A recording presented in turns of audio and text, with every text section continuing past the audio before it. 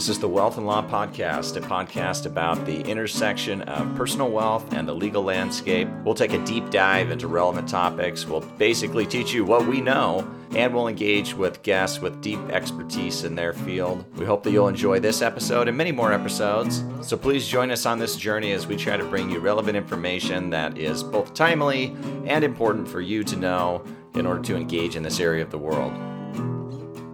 Well, another day, another podcast episode. Thanks for joining me again. It is almost the end of 2023. It always feels like at this point of the year that the year has absolutely flown by, and it's difficult to understand how that happened. And I think it's just because everybody's very busy. Everybody has lots to do, and so you're just running from one thing to the next thing to the next thing, and soon enough you look up and many months have passed by, and maybe a full year has passed by. As has almost happened here. So we've had a very eventful year in the podcast. I have almost released an episode per week this year, which is my typical goal. So if you've missed any, there's about 50 of them to listen to that are just from this year, and you could dig into those if you want. They're on a wide variety of topics. Everything from charitable planning to sort of complex trust and tax planning for high net worth individuals to business succession planning to very, I'd say, more personal focused topics like well-being. I hate to call it mental health, but because I think in our society that comes with a little bit of a bias to it, but topics that relate to kind of our managing stress, managing teams, managing projects. All of these topics that come in all these different varieties are really meant to be a resource to listeners with the assumption that most listeners, and if this isn't you, it doesn't mean that I'm trying to exclude you from the podcast, but most listeners are in or around the industry that deals with personal wealth or private wealth. And so therefore, you may be experiencing a lot of these topics, both in the way that you're interacting with clients, how you're helping them, as well as the stress that falls on the professional. And these are also stresses that fall on clients too, of course, in their own industry. So it's good to know about them. So there's a wide variety of topics that's intentional. There will continue to be a wide variety of topics. Coming up pretty soon in the future, we'll have an episode about artwork, planning with art, which is a fun one. I'm looking forward to releasing that soon. And then I'm planning on releasing an episode about irrevocable trusts and tax basis planning, because it seems to be a topic that can be given very surface level attention, but it's important to really dig into the details when it comes to those two things, which feel like they could be on opposite sides of each other, but in reality and in the way that things really plan out, that's not necessarily the case. But we'll have a whole podcast episode to discuss that topic, and you'll learn probably more about it than you ever wanted to know. And you'll be sick of the episode probably by the time that we're done talking about it, but that's okay. At least you'll have all that good information. All right, today I wanted to talk about a topic that you may or may not have come across. I mean, this is something that for me, it seems to pop up in very unlikely corners. I'll explain why. And that is what are called passive foreign investment companies. And if you're thinking to yourself, well, all of my clients are U.S. and they just invest in the U.S. And so this isn't something that deals with foreign companies, doesn't really have anything to do with me and what I do day to day. I think that could possibly be true 98% of the time. It's the 2% of the time that you run into these things that you really need to know. And of course, if you're dealing with international clients, you're going to run into this issue pretty frequently. So let me do a little bit of definitional work here, bring everybody kind of up to speed on what constitutes a passive foreign investment company. And then I'll talk about how they're taxed, some of the attendant issues with these things, and maybe some of the planning. I won't be able to give you, of course, every single detail that there is to know about passive foreign investment companies. It's just too broad a topic, like everything. But hopefully this will at least give you an introduction that is sufficient that you will be able to identify these things. So a passive foreign investment company, first of all, is a foreign corporation. And that term in and of itself is a bit of a loaded term. And so I'll get back to it in a second. But it's a foreign corporation if at least 75% of its gross income is from passive sources, or at least on average, 50% of its assets produce passive income. So passive income being things like interest, dividends, rent, royalties, those sorts of things. So if you imagine a company that only owns stock in another company and therefore only really collects dividends, a so-called holding company. Well, that could be a passive foreign investment company if it meets one of these two thresholds, okay? A foreign corporation then, and passive foreign investment companies or PFICs are always foreign corporations. A foreign corporation is a foreign entity that is viewed as a corporation for U.S. purposes. You have to look into what are called the check-the-box regulations. They're in Treasury Regulation 301.7701-2, excuse me. Well, you really have to look at -2 and -3, I think, to really get a complete picture of these foreign corporations. But those are generally referred to as the check-the-box regulations. And the check-the-box regulations, in essence, say if you have a foreign company and it doesn't fall on a list of foreign companies or varieties of foreign companies that are always treated as corporations, and that foreign company gives all of its members limited liability protection, then it will be viewed as a default as a corporation in the United States. And a corporation that is a foreign corporation then has to be tested under these particular rules. Okay, these passive foreign investment company rules. I mentioned there's a list in the check-the-box regulations. So the check-the-box regulations under the -2 regs, they have a list of certain types of companies in particular countries. So it goes sort of country by country, and then it lists off the type of entity in that country that are always corporations. Then, of course, if they're formed in that other country, then it's a foreign corporation. And there's no getting around it. Every other kind of foreign corporation that doesn't fit into that list, you can actually make an election, a check-the-box election, potentially, I should say, to make that company be treated either as a disregarded entity in the U.S. if it has one member, sort of like a single-member LLC, or as a partnership if it has multiple members. Again, sort of like a multi-member LLC in the U.S. that hasn't elected to be a corporation. So let's say that you check all those boxes. You've got a foreign corporation. It meets these passive income thresholds. Do you have a passive foreign investment company? Well, the answer could be yes. And that doesn't really tell the full story, because then you have to see whether that passive foreign investment company is also what's called a controlled foreign corporation, or CFC. And it would be a controlled foreign corporation in essence if more than 50% control of that company is held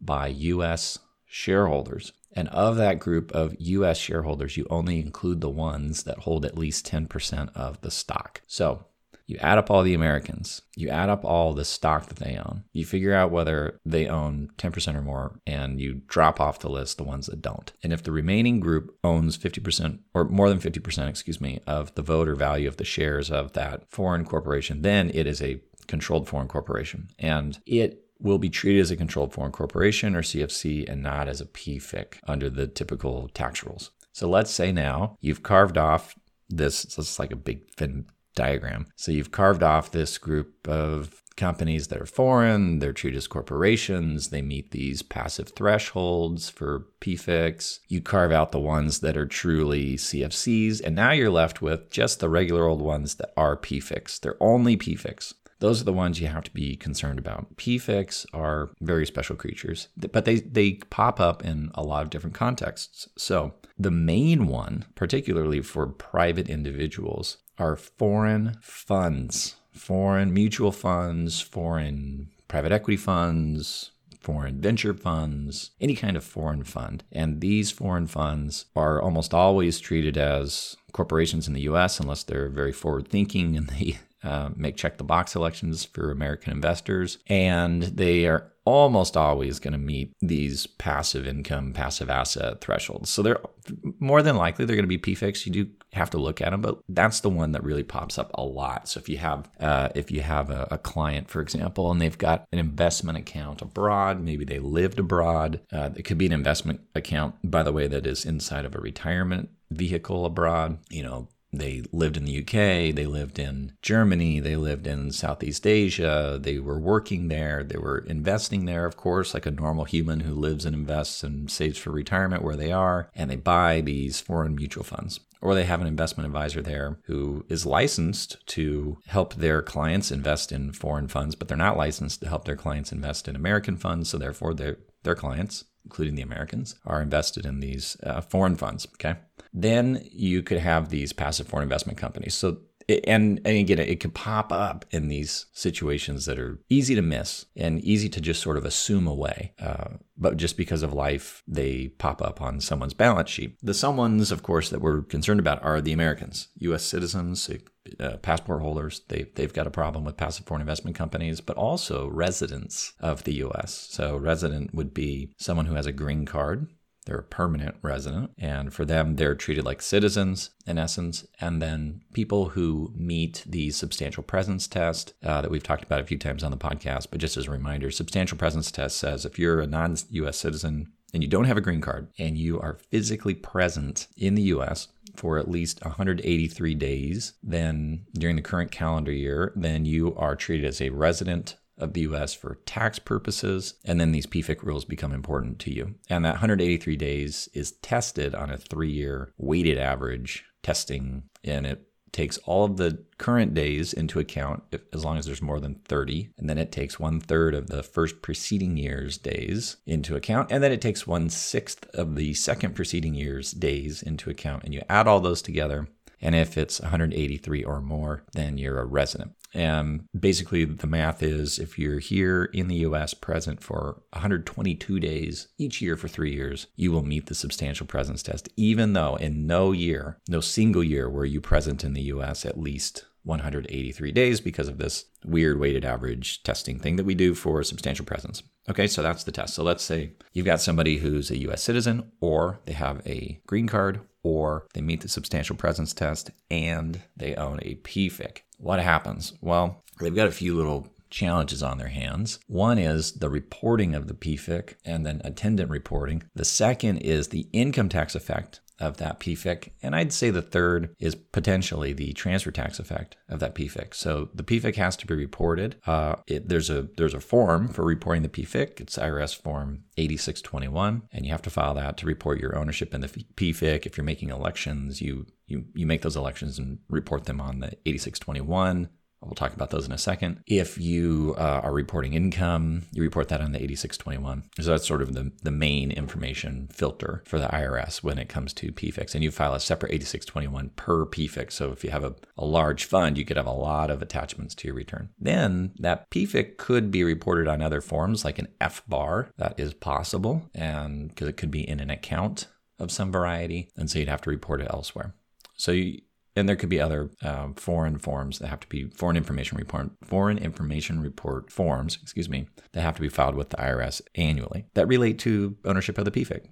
Then on the income tax side of things, these old PFICs, they fit into one of 3 varieties. At least this is what the Treasury regulations, or I should say the proposed Treasury regulations tell us. They are either 1291 funds, 1291 being the section in the code that talks about taxation of PFICs, or one of the sections, I should say. They could be 1291 funds. They could be qualified electing funds, QEF, or they could be subject to a mark-to-market election, MTM, mark-to-market election. So a 1291 fund allows the shareholder to defer paying tax on any income that's being earned inside the PFIC. So say the investment fund, right? It's an investment fund in Eurobonds, I don't know. And the Eurobonds are paying money into the fund, and that's it. But it's not paying out money out of the fund to shareholders. With the 1291 fund, no problem. You don't pay any tax just because those Eurobonds were paying interest into the fund.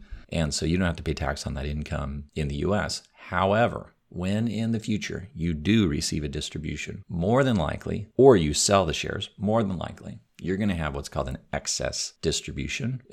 And that excess distribution is taxed at ordinary income tax rates, plus an interest charge applies as if you had underpaid your tax beginning on the amount of this income amount, beginning in the first year of your holding period of that fund, or that PFIC. So if you had held it for 10 years, then you finally took some money out of it, you'd be paying interest over a 10-year period. Of course, the interest number if it's a long enough holding period, could be bigger than the income number. And so this interest charge can be very, very penalizing. Not a great result sometimes. I would say most of the time, not a great result. And then, of course, if you sell it, a similar rule applies. Okay, you're going to pay tax at the highest rates, and you're going to be subject to this interest charge on the gains, if there is a gain. Your other option would be to make an election to treat the PFIC as a qualified electing fund, or QEF. If you do that, then what happens is you don't get any deferral year to year. Instead, you, the shareholder, report your pro rata share of the net earnings and gains of that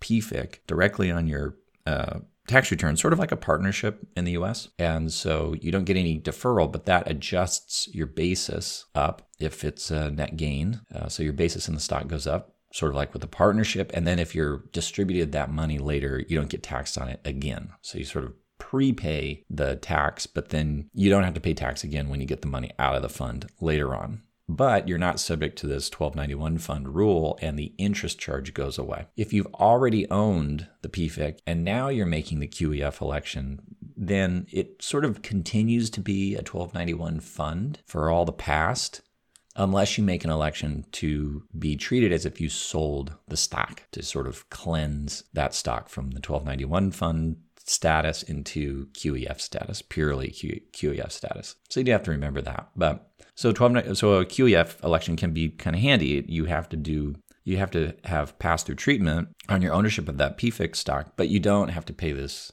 interest charge, and that's kind of nice. Downside being you're paying phantom tax, and the QEF fund itself, the actual fund or entity, might not be paying out money to help you offset your extra phantom tax liability. So like a typical U.S. partnership, I'd say, as a general rule, or sort of general kind of best practice, would distribute money out of the partnership to the U.S. partners, so that they can cover their share of taxes on the income of the partnership, even if the partnership's not going to distribute all that income to the partners because maybe they want to redeploy it in the business. So they distribute some cash out to the partners every year so they can pay their taxes, because the partners have to pay tax for the partnership income. Well, with these QF funds, that might not be the way they do it. And you could have investors in the funds who are non-US, they don't have the same issue.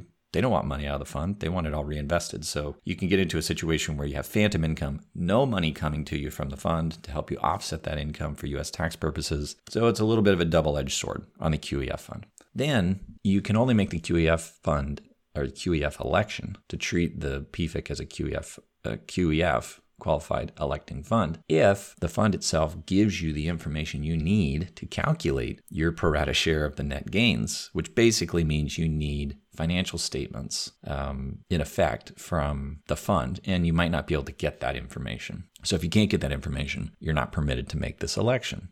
Your alternative option could be the mark-to-market election, the MTM election. Mark-to-market is for investments and funds that are in essence traded on an open market. So it has a floating rate or a floating value. You can value it. It's on a public market, so it's not an illiquid investment. Whereas a QF fund could be sort of by definition completely illiquid. Mark-to-market funds are, just think of like things that are sold over public markets. So you could make a mark-to-market election. If you do that, what happens is every year you adjust the value of the stock based off of its market value, up or down. If its closing value is higher in year 2 than it was in year 1, then you pay tax at ordinary income tax rates on the increased value, and you increase your basis in that fund, and you don't get taxed again on that share of the value. So you sort of, like a QEF, you're paying as you go. Likewise, or maybe inversely, better said, if the value went down in year 2, you, the American, get to take a loss, and it's an ordinary loss. So it can offset ordinary income. So that's a nice benefit. There's not a lot of those out there in the world. And you adjust your basis down. So then if you later sell the stock in that MTM, you're selling it with this adjusted basis, either up or down. And that can be handy. Again, you have a similar issue with the QEF where you're probably not getting money from the fund every year to help you offset the gains if there is a gain. So you're very likely going to have to come out of pocket to cover that cost annually. And the gains year to year are ordinary income. So you're getting taxed at higher rates, but you don't have to pay this 1291 fund interest charge and that's a benefit. I mentioned that there could be a transfer tax issue with PFICs. I say that mostly to remind folks that if you are a U.S. resident or a U.S. citizen, and in this case, residency is based on domicile. So if you're domiciled in the U.S. or you're a U.S. citizen, our transfer tax system applies to your worldwide transfers and your worldwide assets at death. And that would include, of course, PFICs. So you can't just exclude these. The other thing is when you die, your successors do not get a basis step up in your PFIC stock. PFIC stock is in essence treated as, at least according to the IRS and the Treasury, is treated as income with respect to a decedent property, or so-called 691 income property, and you do not get an adjusted basis for the 691 income that's sort of built into that asset. The idea being that if the decedent hadn't died, they would have realized ordinary income tax on that asset, sort of like an IRA, and therefore you don't get a basis adjustment. Those are the rules for 691 assets or income in respect of a decedent assets under Section 1014. So that's the result of PFICs. You kind of have it going both ways. You have to pay not too pleasant income taxes while you're alive. When you die, could be subject to estate tax depending on the value of your worldwide estate. And the people who come after you, they don't get a stepped up basis if they're Americans, and so they almost step into your shoes on the negative income tax side of things. PFICs are everywhere when you start looking for them, and it's very, very hard to manage them. Usually for Americans, it is best for them to divest themselves of PFICs. The numbers would have to be exceptionally compelling to accept taking a haircut on the income tax side that is as aggressive as the haircut you take on a 1291 fund, a QEF, or MTM on these PFICs in light of overall returns on that investment fund. So, I mean, if you had an investment fund that was making exceptional gains, so exceptional that you couldn't duplicate those gains somewhere else, even with this huge income tax load, then yeah, it would make sense in my mind. And sometimes I hear fund advisors from foreign jurisdictions suggest that, well, people want to be diversified across the world with their investing, and so they can invest abroad. And that is a fair statement. And that is, I think, a very fair position. You can invest through U.S. funds, U.S.-based funds that then invest abroad. There are plenty of those. Those are not PFICs because those funds are not foreign corporations. They're formed in the U.S. Or you could invest directly into stock of foreign companies or directly into bonds sold by foreign companies or foreign countries that are not held inside of funds, and then the direct ownership of stock or direct ownership of those bonds would not cause you to be the owner of a PFIC. And that can be a good alternative for American investors because the exposure, the negative exposure to PFICs is just, it's so high. It's a really brutal regime, these PFICs. It's one of these things where you see it in the tax code and you scratch your head a little bit about why are we being so mean about this particular type of investment? I suspect it has to do with a couple of things, which is very typical in the international arena of, number one, preventing bad behavior. Because if you can stick your money in a foreign fund and the IRS doesn't know about it and it's earning you money and then you pay no tax on that money, you're evading taxes in the US. So we don't want people to do that. Of course, a normal investor is not really fitting in that category. So it would be a rule targeted at very bad actors, but it comes with this huge bludgeon that affects very many people. That's very typical in the international arena. So I think that's one motivator. The second motivator, I suspect, is simply that the US government wants to encourage Americans to invest in our markets, not in foreign markets, particularly consumer level investments, although these PFIC rules can apply easily to multinational companies. I don't want to leave you with the impression that this is only a consumer issue. But on the consumer side, I think that the US government clearly has a policy that favors investing in US markets and not in foreign markets. So I think that's where they're probably coming from. And that's why we have these very weird rules. Okay, that may be more than you ever wanted to know about PFICs. Hopefully that was helpful. Hopefully that at least gives you some framing of the issue if you're unfamiliar with these, or is a good overview and reminder if you've run into these PFICs before. As usual, thank you so much for joining the podcast. I really appreciate it, and I'll see you next time. Hey listeners, thanks again for joining me on the podcast. It's fun to do it for you. If you're enjoying it, please subscribe at Apple Podcasts or wherever you get your podcasts. Subscribe to my blog at wealthandlaw.com and follow me on social media at Wealth and Law. I'll see you there.